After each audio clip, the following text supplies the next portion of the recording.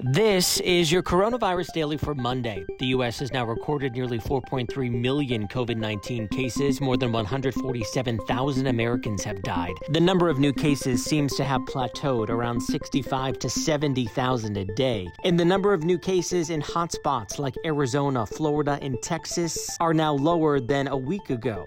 The national positivity rate also dropped from 8.2% last week to 7.2% this week. The White House announced President Trump's national security advisor, Robert O'Brien, tested positive for the virus, becoming the most senior White House official known to have COVID so far. The Miami Marlins home opener was canceled Monday after several players and coaches tested positive. Starting August 1st, Planet Fitness will require masks at all of its gyms. And leaders at Google announced they will let employees work from home until at least next summer. That's mid-2021 on the calendar.